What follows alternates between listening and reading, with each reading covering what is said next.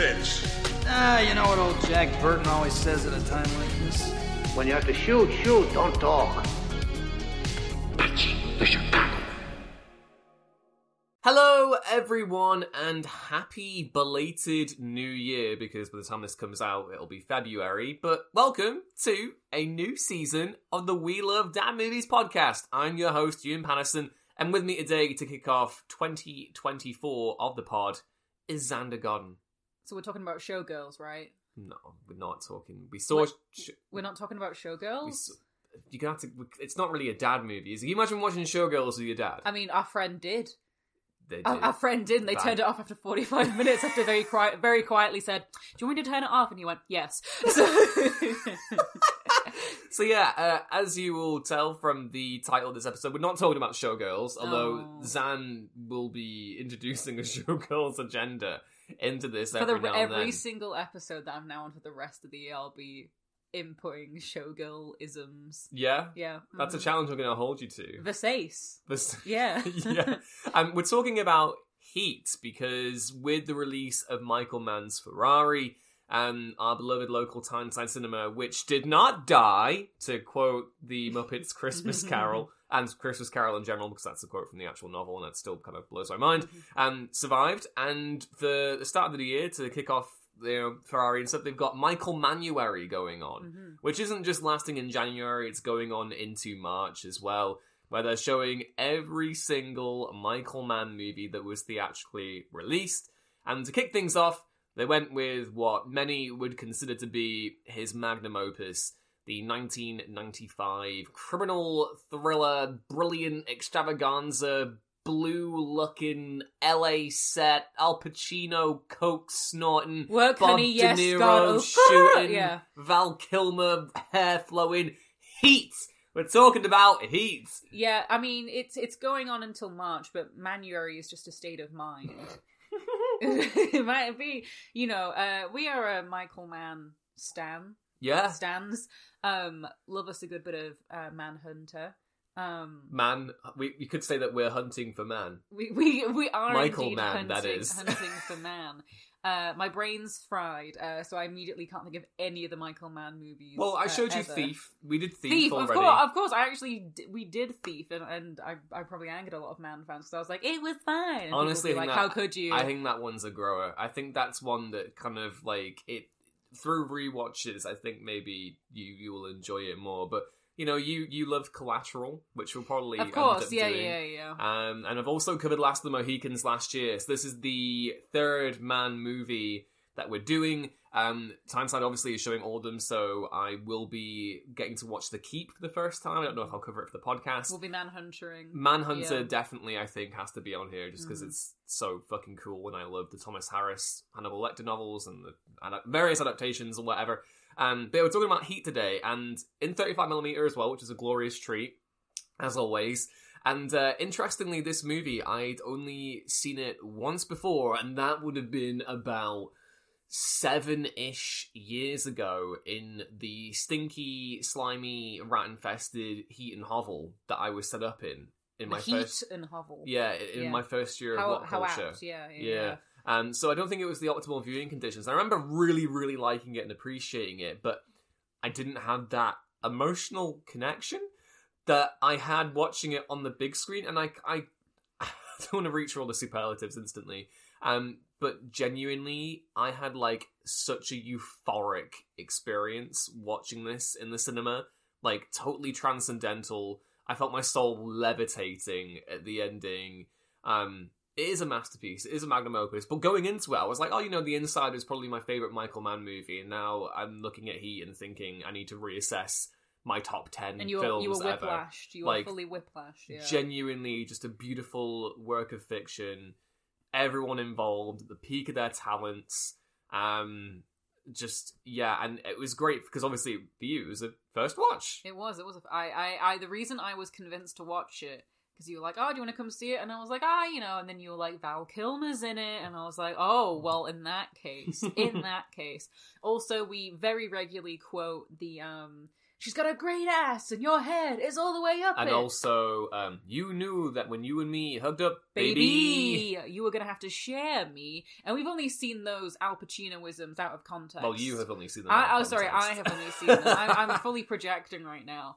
So that's all I really knew about it. I knew it was like a crime movie. I knew that it was incredibly influential for the genre. Didn't receive any accolades, but is widely considered one of the best movies ever made, one of the best action/crime movies ever made.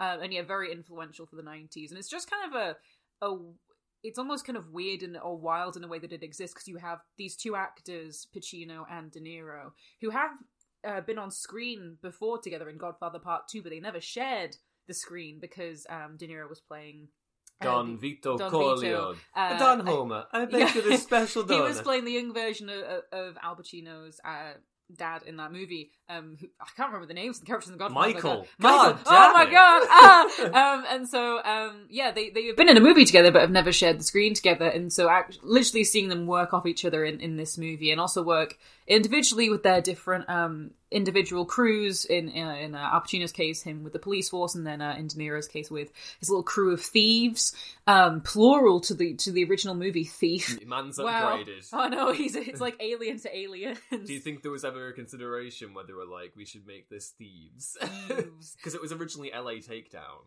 Yes, so interestingly, we watched a video about this the other day. It was Little by White Lies. Little White Lies, Yeah. talking about how Michael Mann basically already made this movie to a certain extent for a TV movie called LA Takedown. Originally it was going to be a pilot for a TV show, and then the TV show didn't get picked up, so it just became a TV movie. Yeah, and a lot of the same elements are in that movie. You can watch the video by Little White Lies on YouTube. It literally came out maybe like a week ago. Really good video. I like how the narrator is kind of really down low here, talking about Michael Mann.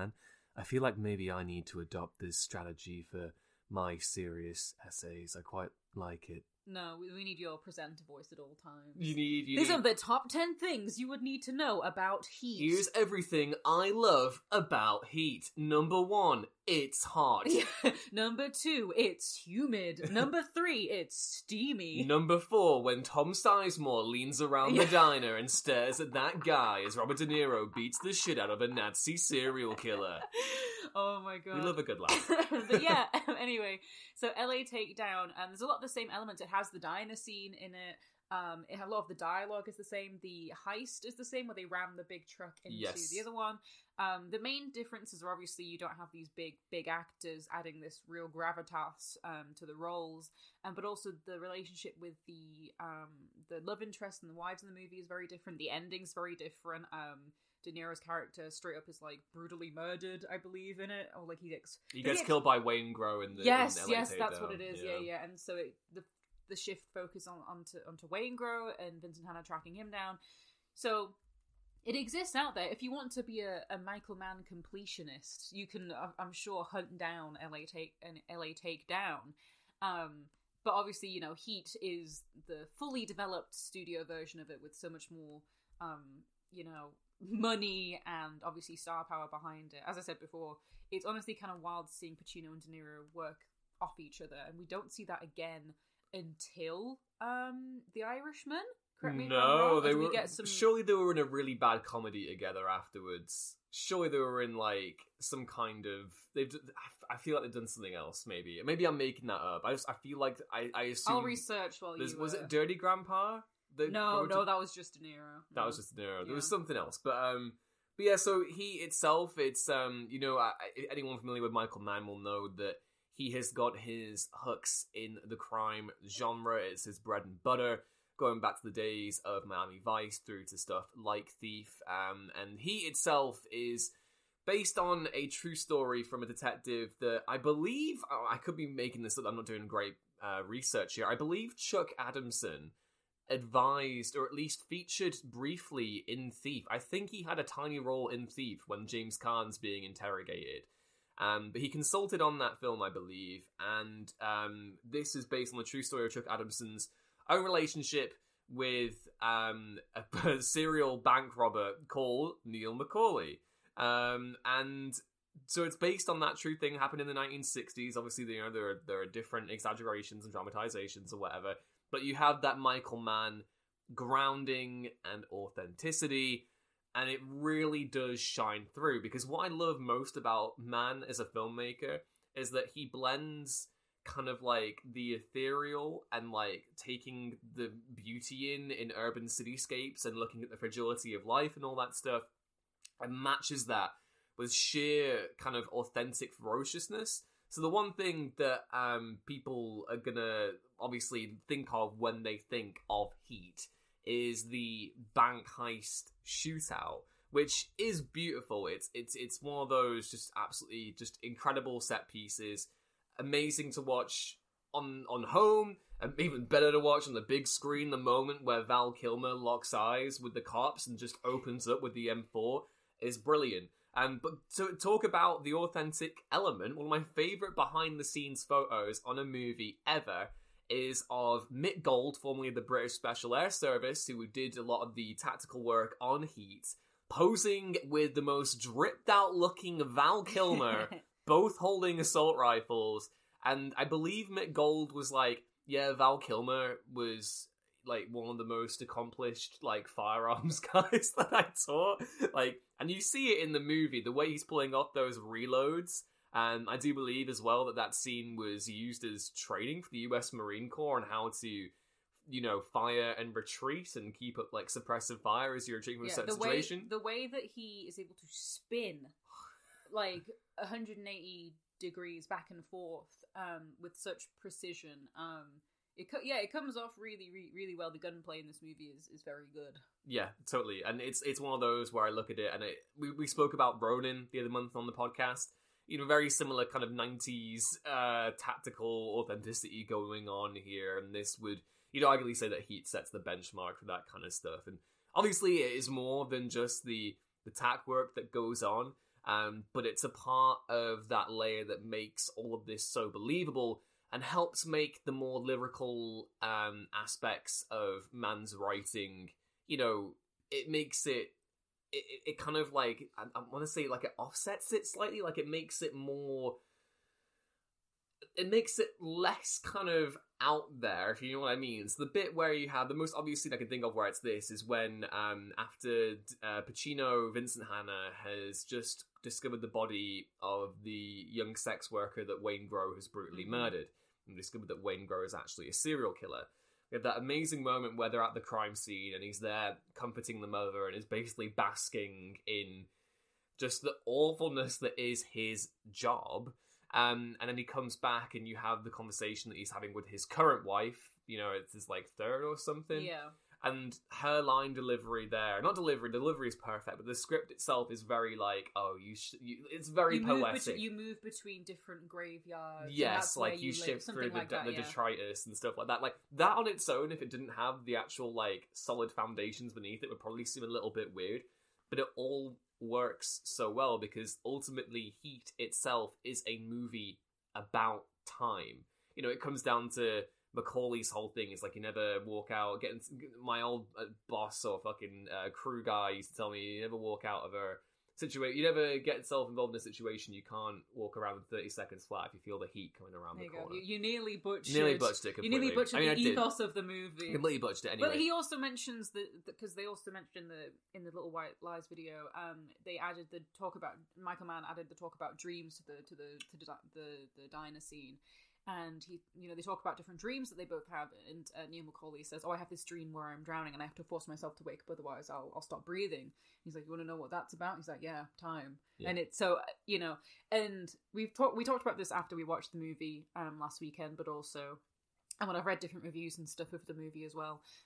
Mann is very good at show don't tell, and I think he is a very great example of that, where you don't need the characters explaining every little detail. The good face acting in this movie, De Niro especially, I mean, he's always been good at that, but there's some bits in this movie that absolutely break me with the way he's able to convey changing and multifaceted emotions, or just little bits. Pacino has said that his performance, he was implying, it meant to be conveying through his performance that Vincent Hanna is doing a lot of coke. Yeah, and you very much get that through Mann as well. Yeah, and there's no point where you see him using. There's no point where it's his wife says, "You have a drug problem." It's just there, and Yeah. and you know, even with his wife, you know, you see her. There's a shot of her just taking some pills, and that's meant to kind of give you a hint of kind of where they're at with their relationship as well, and like, you know, just so many little things, like you mentioned before, the look from Tom Sizemore as they're beating up Waingro after he's fucked up this heist, and he, you know, some other diners kind of look over, and he slowly puts his head over, doesn't even shake his head or anything, just looks, and they go back to eating because they know they don't want to mess with him. Like, we don't have anyone like Tom Sizemore anymore. Honestly. Like as a physical presence, we do not have anyone. I can't think of anyone at Who least could play who him can in do Heat that. 2? Yeah, because they're gonna genuinely. do Heat 2 now. You've got the book, you're gonna read it. I was at a delightful conversation with the guy at Blackwell's yesterday where I picked up Heat 2. He was like, oh, Heat 2? What? And I got to talk about how they're doing a Heat 2. So I'm totally obsessed with this movie at the minute. You mentioned the diner scene earlier on. That scene is... I think when I was discussing this movie with you before I took you to watch it, I was like... Maybe erroneously, I was just kind of like, it's about two of the coolest dudes ever who, if they weren't diametrically opposed to each other on job lines, would be the best mates. Yeah. And like the bit in the diner where they're like, I don't want to stop what I'm doing, and they're like, neither do I, and it's just kind of that smile. If you do what you gotta do, I gotta put you down. It's like, well, you've got in my way, I'm gonna put you down. Yeah. And you know, that is what is so compelling about this movie. Obviously, you have two fantastic actors. And know, they do in these reiterate lead that they are roles. the best actors of the 20th century. In Yeah. this movie. They really do. And they are portrayed in the movie as being the best of what they do. You know, Vincent Hanna being this really high, you know, relentless. That's the right word. Yeah, I was gonna say high energy, but yeah. I mean, he is high energy. High energy. He's coked up. All that coke. He's like you know, like if Tommy Lee Jones in The Fugitive, Samuel Gerard is like the Terminator. Yeah. Then in that chicken suit. Yes. Yeah. Then Vincent Hanna is like the defective firework. Like, it's just Yeah. going off every now and then, but it's still doing its job. Yeah, and you know, both of these men have, you know, and again, the movie never says this. It's in. I think if someone else tried to get this script and make it into a thing today, you wouldn't get this level of nuance, where both of these men love what they do, but they've ruined their lives by doing it. You know, so Vincent Hanna, he's on his third marriage. He's taken down so many gangs, so many of these thieves. I was going to say Thieves Guild. D&D's on the brain for me at the minute. He took down the Thieves Guild of Lockingwood. I've already told Ewan, because you said to me that you want to make Al Pacino's character from Heat into a D&D character. Just so I could do the Honestly, impressions. make him a ranger, make his preferred terrain cities. It would be a great time. Anyway, so he's had Show me the money. Show me the money. That's him on a heist, yeah, trying to raid. So he's had multiple marriages and is incredibly good at what he does, but because of it, his personal life is in ruins. You know, he, by his own admission, if you hooked up with me, baby, you knew you were gonna have to share me, and you know that whole line of, you know, you move about between. If the chicken got overcooked. Cold. Yeah. He's moving about between graveyards and stuff, and she's like, you never talk about yourself, you just like switch on and off. And he's like, well, I'm sorry, when I come back from work, I don't want to talk to you about like the drug addict who microwaved their baby and whatever. And so for him, he loves what he does. He's got a great team behind him. You've got Wes Studi as one of his brilliant. Yeah, fellow returning boys. from Last of the Mohicans. Yeah, we love that for him. Ted Levine's in it as well. And then to contrast that, you have Neil McCauley, who the name is taken from the actual guy Yes, that it is. It was based on. And he is a master thief. They are clean, they're concise, they have a really great unit together. He's made up of him, Val Kilmer, John Voight is their kind of That's the most amazing he's hair got in this long, movie, this by the long way. hair, this really like dark tan. He's like, I guess they're Chris is the explosives and kind of like he's the guy who cracks the safes, Yeah. breaks open the doors, and is proficient with firearms. Tom Sizemore is Michael Cerrito. Yeah, he's the muscle, and then Machete. We love seeing Machete, yeah. What's Trejo his as real name? Trejo. Danny Trejo. There we Yeah. go. Oh no, I'm like, oh, Machete. Yeah, Danny Trejo as Gilbert yeah. Trejo. As Trejo, yeah, they were like, you know. Yeah. And yeah, John Voight's kind of like their, I guess, surveyor. He's the He guy. find- He's he the finds agent. the He's scores. the agent. He's like, Yeah. hey, booby, I got you a new deal. Yeah, literally. And so they're very good at what they do, and they take a risk by doing this big heist for some insurance papers, and they bring on this other guy called Because Wayne Grow. Chris himself has got a bit of a problem with gambling. That's Val Kilmer's character. Yeah, He's got a bit of a... he's got a bit of a fragile home life. He's deeply in love with his wife. Deeply in love. But he keeps on spending the money faster than they can get it. So, and Neil is very much Chris's kind of like, he looks upon Chris almost like as a son in this. It's very much because this movie is you know, the first shot we see when De Niro goes home, it's this empty, blank... that he can just pack up and leave. It's this beautiful, like... beachfront, Santa Monica set. Fully liminal white space, and there's no furniture, Just no blue, nothing. Blue sadness. And Val Kilmer, he goes on a bit of a drunken gambling binge, and he, you know, ends up there, and he's like, when were you going to start getting furniture in this place? And he's like, no. And yeah, as you say, like, Val Kilmer's character Chris, like, he is actively cheating on his wife, as much as he loves her, and he's just doesn't know how to spend the money that he is earning. And so that's why they keep having to do big scores, is because he is basically broke and he's got a wife and a small kid. And it's strongly implied that Neil really sees what he would have wanted in another life through Chris. And so when he give him a second chance. You give him a second chance. So when he catches his wife, it's really bad. I don't shacking up know with her Hank name. Azaria. Charlene. Yeah, Ashley Judd. Yeah. So when he catches her having an affair with Hank Azaria, he's like, "You're gonna go back to him and you're gonna give him a second chance." You know, in spite of the fact that he's been cheating on her already, for him it's almost like he needs to see them together to be like, oh, it can happen. And as we see throughout the movie, Neil kind of tricks himself to thinking, oh, I can have this happy ending. I can have both. I can have this lavish lifestyle and being a master thief, and I can also find love that I don't have to just leave behind. But the best thing about that, and I love the bit where Neil meets Edie for the first time, played by Amy Brenneman, where they're in the, you know, he goes to the library, he's basically looking up research for the next score or whatever. Great meeting between them at the diner. And then it's when they're all of the crew are together at the restaurant, and Neil has his big moment of vulnerability there, seeing... They're all there with their kids. Seeing Chris and Charlene, seeing Michael with his partner, seeing Trejo with his partner. He's there basically he's alone. Yeah. And the thing about that, he instantly goes on the phone to Edie to meet her again. Meanwhile, I believe this is the same scene where they're being surveilled for the first time by Hannah. Because they're outside the restaurant on the roof, the moment that first bit of vulnerability kicks in, that's when the net is beginning to tighten. Yeah. And the noose is getting a little bit, you know, stricter around the neck. And I really, really love that. There's obviously a great thing in here about, like, self-discipline and rules and stuff like that. But yeah, the moment of vulnerability here, it just makes it such a great tragedy, because even though they're on two opposite sides of the law, there's never that equivocation of break law equals bad, law enforcement equals good. There's, like, shades of grey on every single aspect of it. Very similar to how William Friedkin approaches the crime genre and stuff like French Connection and To Live and Die in LA. Which even Cruising, yeah. And Cruising as well, of course, yeah.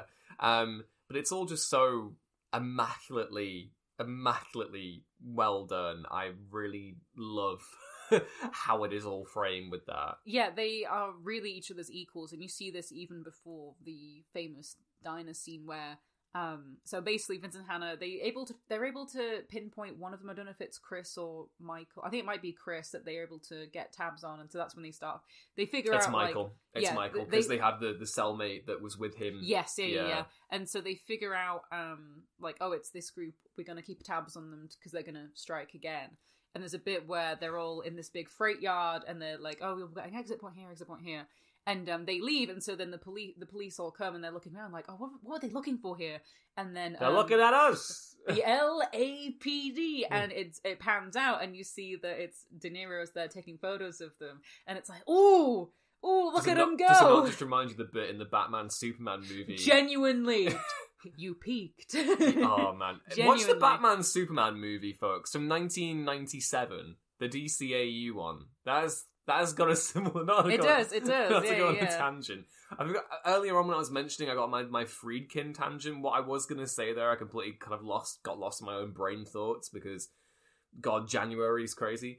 But what I was going to say is that kind of like that line between criminality and the law and justice, and how justice is a kind of a grey area that gets achieved on both sides, because Michael in this movie does a lot, like when they're firing in the crossfire in the bank heist, everyone there is like, there's civilians getting killed, innocent people getting killed. He takes a child as hostage who looks the spitting image of one of his daughters. Yeah. And they don't say it. They don't go like, look how ironic, he had such a great family life and he was the one who could have backed out, and he went, nah, the action is the juice.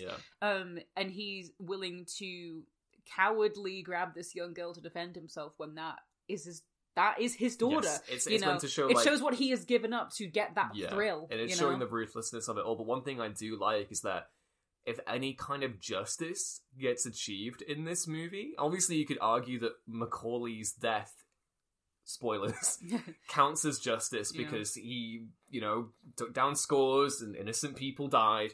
But he is also the guy who kills Waingro, who the police were putting up in protective custody. Without knowing that he was a serial killer. Without knowing that he was a serial killer. So I like that blurring of everything as well. When the temperature rises, the lines get blurred. They get smudged. Up. Exactly. Yeah, I think, objectively, when you step back and look at the movie as a whole and you get to the ending, you're like, okay, Neil is the worst person here. He is, unlike your boy in Thief, James Caan. James Caan. Literally, the character is called James Caan.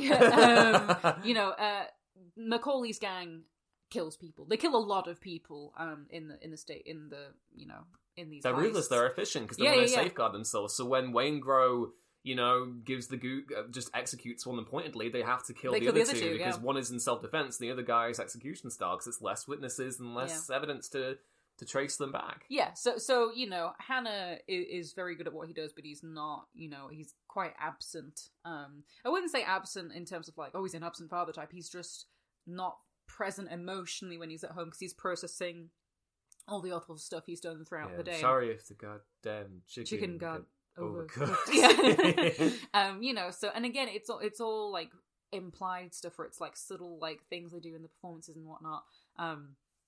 Great time. It's there's so many little things like that, such as when the Charlene, she's in, I was going to say, it's not witness protection, but basically they found her and they're like, you're going to tell us like when your husband comes down the road. Oh, and she's in the motel apartment. And she goes out and she sees him and he smiles at her and she smiles back, and then she does this little motion on the grate that's meant, obviously at one point is implied to show like, oh, you gotta leave, like people are here. And the way his smile just drops is devastating. Val Kilmer, man. Yeah, like, what a guy. Val Kilmer, just incredible actor. Career cut way too short. Yeah. Just an incredible performer. And I totally had forgotten just how, even though obviously Pacino and De Niro rightly dominate the screen time in this movie, he is like third build, and he does get quite a lot to do, and he is exciting to watch in the film. Yeah, and it's almost equally a tragedy that, he's the only, spoilers again, he's the only one of the crew that lives at the end. And that's the exciting thing with Heat 2, is that he's being hunted in Heat 2. But he's the only one that lives at the end, but he has to leave his wife, who he loves, and his child, and has to, escape, start a new life. And that's almost as tragic in a way. Totally. Because as we get later down the line, when the heat is cranked up, Neil's like, "Oh, Edie, you gotta come with me, baby. Let's go." And she's like, "No, I hate you. How could you?" And then they're gonna go together. And then what does he do? He's smiling at her, and then he swifts that car, like. Oh, it's turns that car around, and he's like, "Oh, I've got one last thing to do." When Nate calls in and is like, "By the way, not that you'd care, but Waingro is at this hotel," and bearing in mind that Waingro is the guy that has sold them out to the police so that their score got completely rumbled. Yeah, and you're just like, "No, you idiot!" But also, it is really satisfying to say, "Look at me, look at me, yeah. look at me," and then he gets that look. him. Oh my god, just absolutely beautiful. The one thing that I was gonna say. That I really, really like here, and I feel like I vocalized these opinions so much better after watching the movie in the cinema. It's been nearly a week now, And I do not know what's going on in my brain. I think I've just got like a bajillion different cats just riding around in there. But one thing that I hadn't appreciated on my first watch of Heat all those years ago was the importance of the airport in the finale as a location. I remember thinking at the time when I first watched it, I was like, this is such a strangely, weirdly low-key setting for the finale. It feels a little bit noisy and a little bit kind of like weirdly lit or whatever. But watching it around this time, I'm like, well, no, it makes perfect sense, because if you look at an airport, it is a transitionary space between journeys. You are moving on to your next destination within that space. And I think, I could be wrong here, but I think Mann cleverly foreshadows who is going to win dozens of minutes before the showdown between Hannah and Macaulay takes place, and that is with Natalie Portman's character's Lauren's attempted suicide in his bathtub. So for context, she is Vincent Hanna's stepdaughter. She is clearly struggling with the fact that her birth dad is not around, is constantly not showing up to when he's meant to be visiting her, and because both of her, her mum and her stepdad are going through a bit of a weird time, like she is clearly not okay. And again, it's not a thing where the movie's like, God, she's so suicidal, oh, you gotta watch out for her, it's just something that is bubbling beneath the surface, and is brought to the forefront when they have their breakup. Justine kicks him out. Cheats on him with Xander Berkeley. And he's like, why are you not angry? Oh, of course I'm angry. Doesn't mean you get to watch my TV. But I like that in that moment, he is being given a reason to live beyond just his work. Yes, and because obviously, the relationship is the thing as well. But he's also got someone depending on him, and he's realizing that he can't just be a soulless husk drifting through. Because she chooses to go to his hotel room to attempt to commit suicide. And that's his sense, that's kind of, as you say, this sense of purpose in his personal life. And I saw a couple people on Letterboxd in their reviews talking about the Michael Mannerisms, if you will, and one of them being the amazing shot where he runs out the hospital and slides down those set of stairs, and people saying how, oh, it's him just ready to go back into that chase because he can't give it up. And I completely disagree. I very much read that as, following the immediate conversation he has with his wife, I very much read that as, that's him with a renewed sense of purpose. He's just got the call that Macaulay's still out there when he thought he'd gotten away. And it is him sliding down those rails going, this is what I'm here to do. I'm not going to die. This is my closure. Yeah, I completely agree. Yeah, that's how I read it. I completely agree with you. It's him going down there because he knows that he has to live. He has to end it. He has something to fight for now. Yeah, he has to end it so that he can live. It's beyond... in that moment, I think it just goes beyond a job for him. Mm-hmm. I'm getting really emotional discussing this because I find it so beautiful. I mean, to be fair, we put on the end song before the ending orchestral score before called God Paves Way Over Water or whatever. Yeah, by Moby. And I started crying. Yes, no, it's... I started crying. So yeah, but it's an emotional movie. You didn't tell me Heat would make me cry. I know. I didn't think Heat would make... when I first watched it all those years ago, it didn't make me cry, but I was there holding back the tears at multiple points in the cinema. And this isn't me saying that, like, Neil deserved to die more than Hannah. What I'm saying here is that because it's still heartbreaking when that moment happens, because they're just two... the unstoppable force meets the immovable object. They're just they're on the same trajectory going in different directions. Just guys being dudes. Dudes. So that's what I love about the airport space as well, is that going into that final bit, you have pretty much all the evidence you need for why Hannah is going to win in that exchange.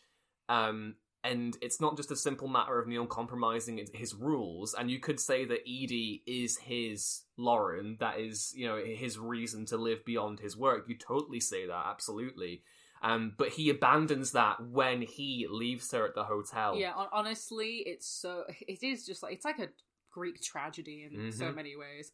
He goes to the hotel to kill Waingro as the last kind of loose end. And to be fair, as much as you're like, oh, you idiot, when he like swerves the car around to go to the hotel, it makes in that moment it makes sense. If some scumbag Nazi serial killer betrayed your crew, you want to give them a double tap. He betrayed the crew. He is the reason that Danny Trejo's character dies, and he violently beats him up and then rats them out.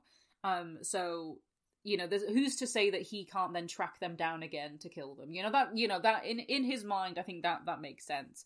But because of him doing that, the heat, if you will, comes down onto this hotel because they are watching Waingro because they know that he's probably going to show up, and that's when Al Pacino gets the call saying, "Oh, he's still out there," and he goes with a renewed sense of purpose, and he comes out the hotel, walks towards the car. Edie comes out, and he just sees Vincent and Hannah running towards him, and he just walks away, and she this look of devastation on both of their faces as he just has to walk away from there.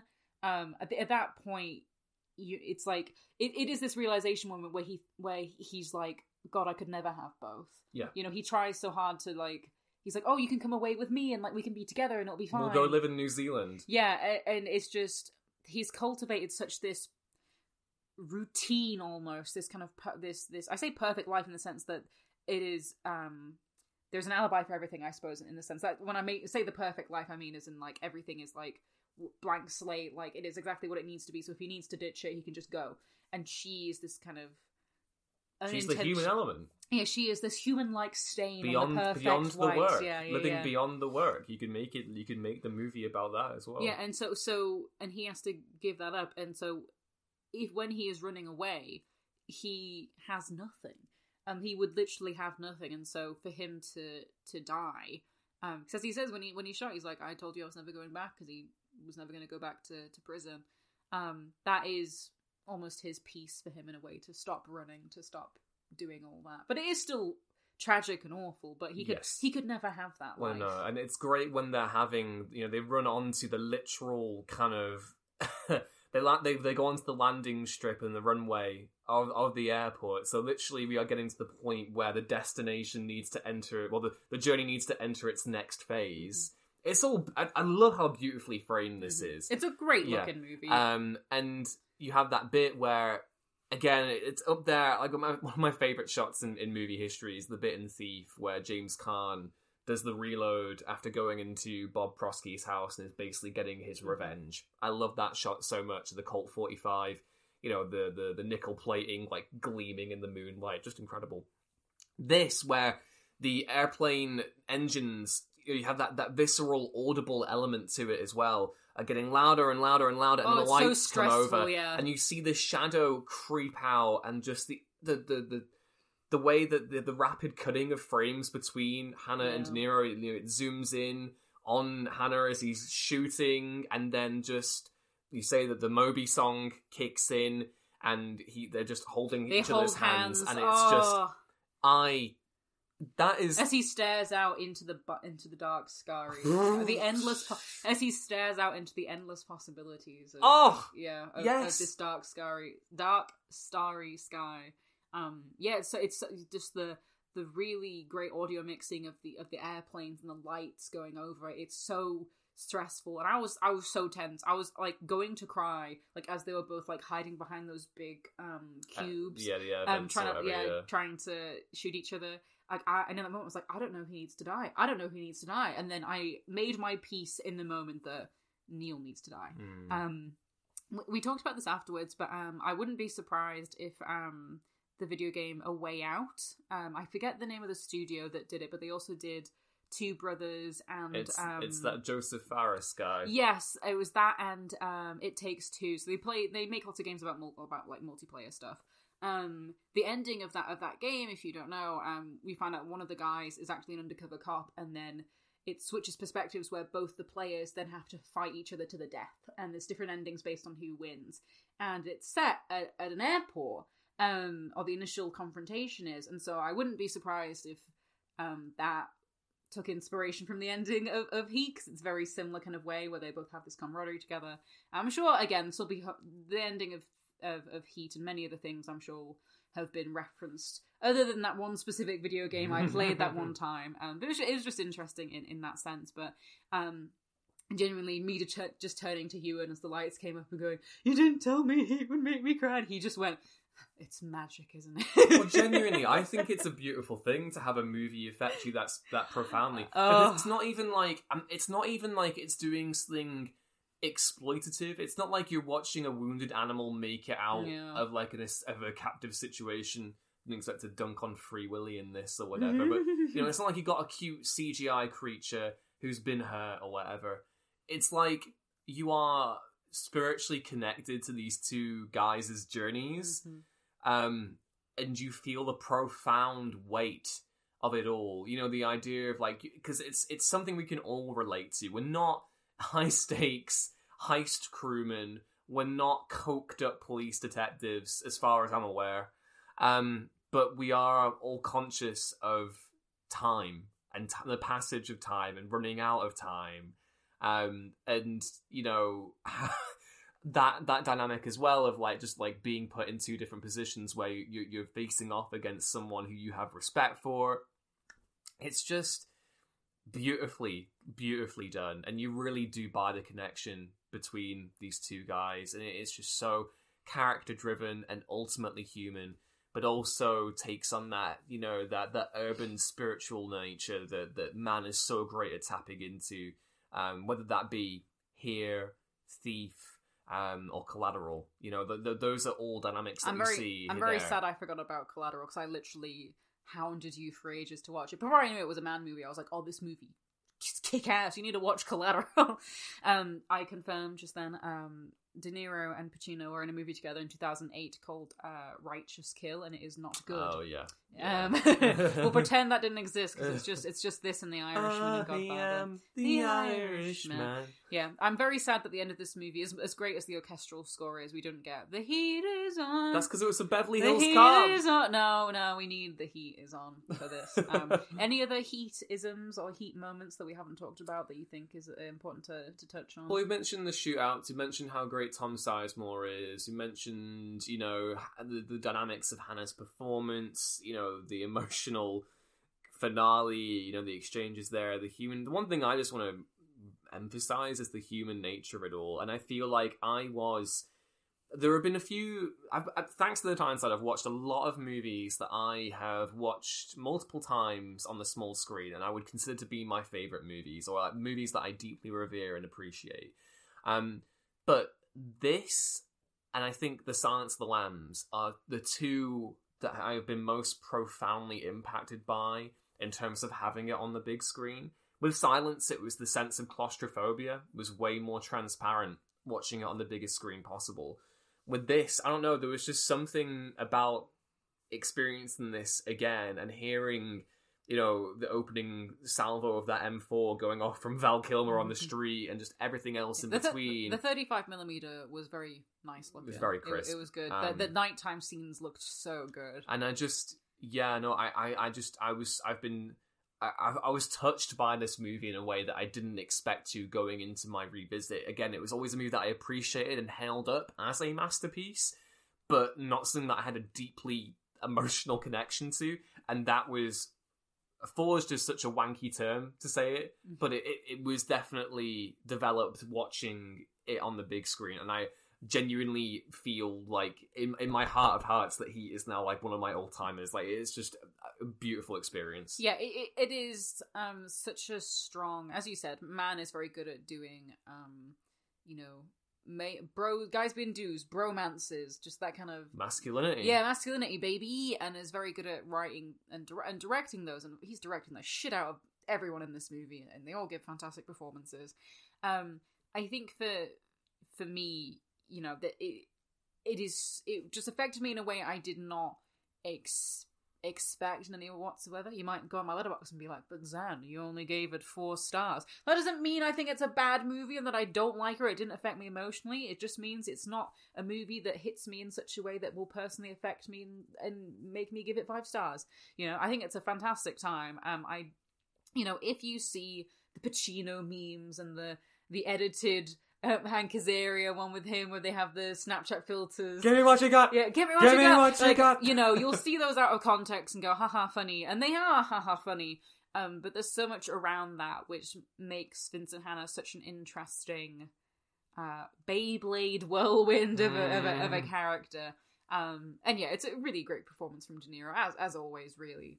He's De Niro, you know, as much as he does play a type in many a film, his range when he wants to is really, really good. It's interesting. I forgot to bring this up earlier on, but when I read Cinema Speculation the other year, the Tarantino book, he was they had an entire chapter on Parker adaptations, the Donald Westlake, Richard Stark pseudonym books, all about, you know, Parker. Obviously adapted most famously in 1967 with John Boorman and Point Blank, which is one of my favourite movies of all time, starring Lee Marvin. You have The Outfit with Robert Duvall, which I haven't seen, which I really want to.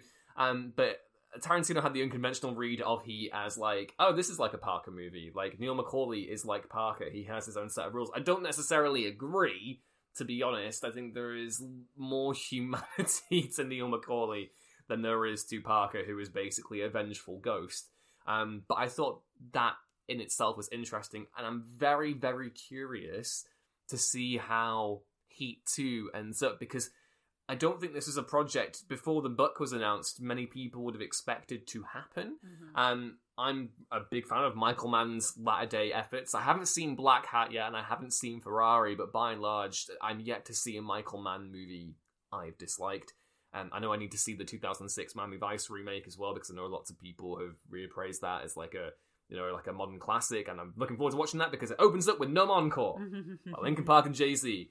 My question to you though for Heat 2, obviously I haven't read it yet, but given that it's both a prequel and a sequel with sequences set in I believe 1988 and others set in 95 and then some in 2000 as well, who do you think who can possibly come away and match Pacino, De Niro, and Kilmer in this movie? And I don't even know how you can even replicate Tom Sizemore, because we do not have another Tom Sizemore. Yeah, remind me of who's been rumored so far. Adam Driver has been rumored for the part of Macaulay. Yeah. Austin Butler and I believe Oscar Isaac have been rumored for the part of young Vincent Hanna. Yeah. And that's I could see. I think Austin Butler has the floppy hair to pull off. Yeah, Hannah. I need to see Austin Butler in more stuff. You know, I don't want an Eddie Redmayne situation where we went, "Wow, such a profound performance," and then we get bad stuff. What profound performance did Eddie Redmayne give?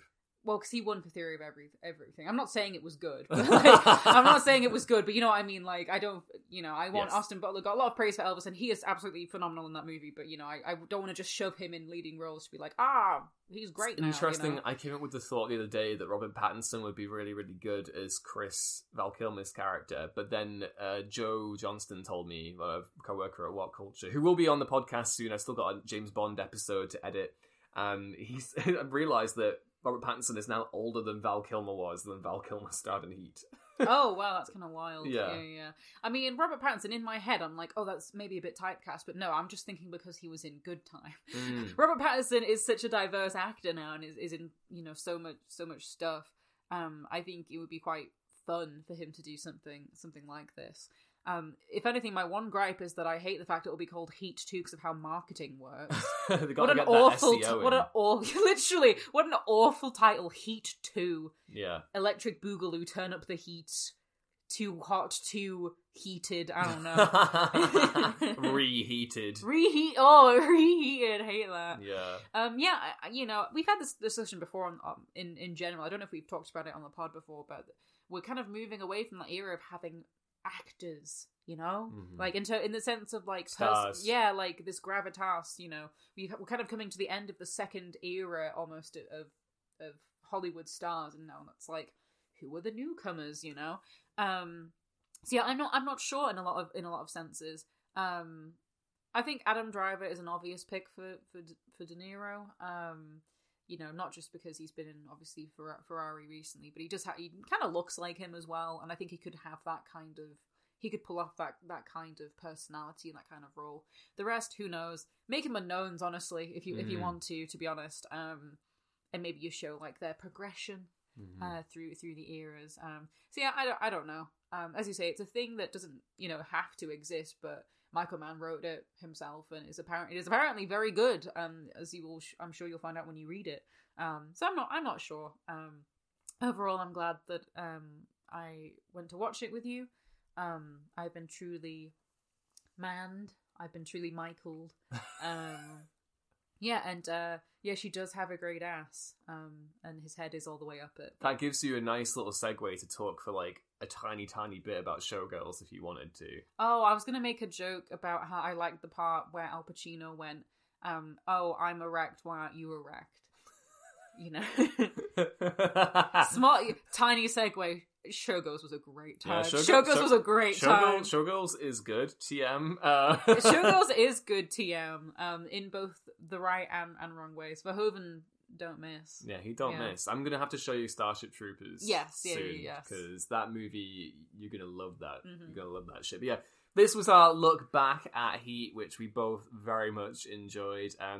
I hope you all enjoyed listening to that. Thank you for listening, and I hope you're also looking forward to a new year of Wheel of Damn movies. We've still got so many Stonewall classics that we haven't covered on the podcast. Heat was one of them, and we've got lots more coming up. So please make sure to keep things tuned to our social media, and obviously we'll be pinging into your Spotify and Apple feeds and all the rest of it. Before we go, I want to give a quick shout out to our patrons. Thank you to Christopher Darby, George Jackson, Thomas Mulgrew, Shaka, and Josh Brown, who is now back at working at What Culture, which is a lovely time. The boy, yeah. It's great to have him back. But yeah, thank you so much. If you want to support the podcast, you can do so. We are over on Patreon at We Love Damn Movies. Also on Twitter, We Love Damn Movies. I'm there at Ewan Ruins Things. In terms of other stuff I have going on, I recently did a new article for Shelf Dust on Pulp, which is a Western noir comic done by Ed Brubaker, Sean Phillips, and Jacob Phillips, which came out in 2020, which was my comic of the year in 2020 when I was the comics guy at What Culture. I got to write about it in the context of the Death of the Old West trope, and I was really happy with it. So if you haven't checked that out yet, and you enjoy reading comics or have an opinion about westerns and noir, then that'd be nice, because it's a decent little, in my opinion, it's a fun little read. You know, but yeah, this has been the Wheel of Damn Movies podcast. Thank you all so much for listening. Thank you, Zan, for joining me. Oh, I do try, darling. Yeah, I mean, we got to, what is love if not getting to cry together at the ending of Heat? Goodbye. Goodbye.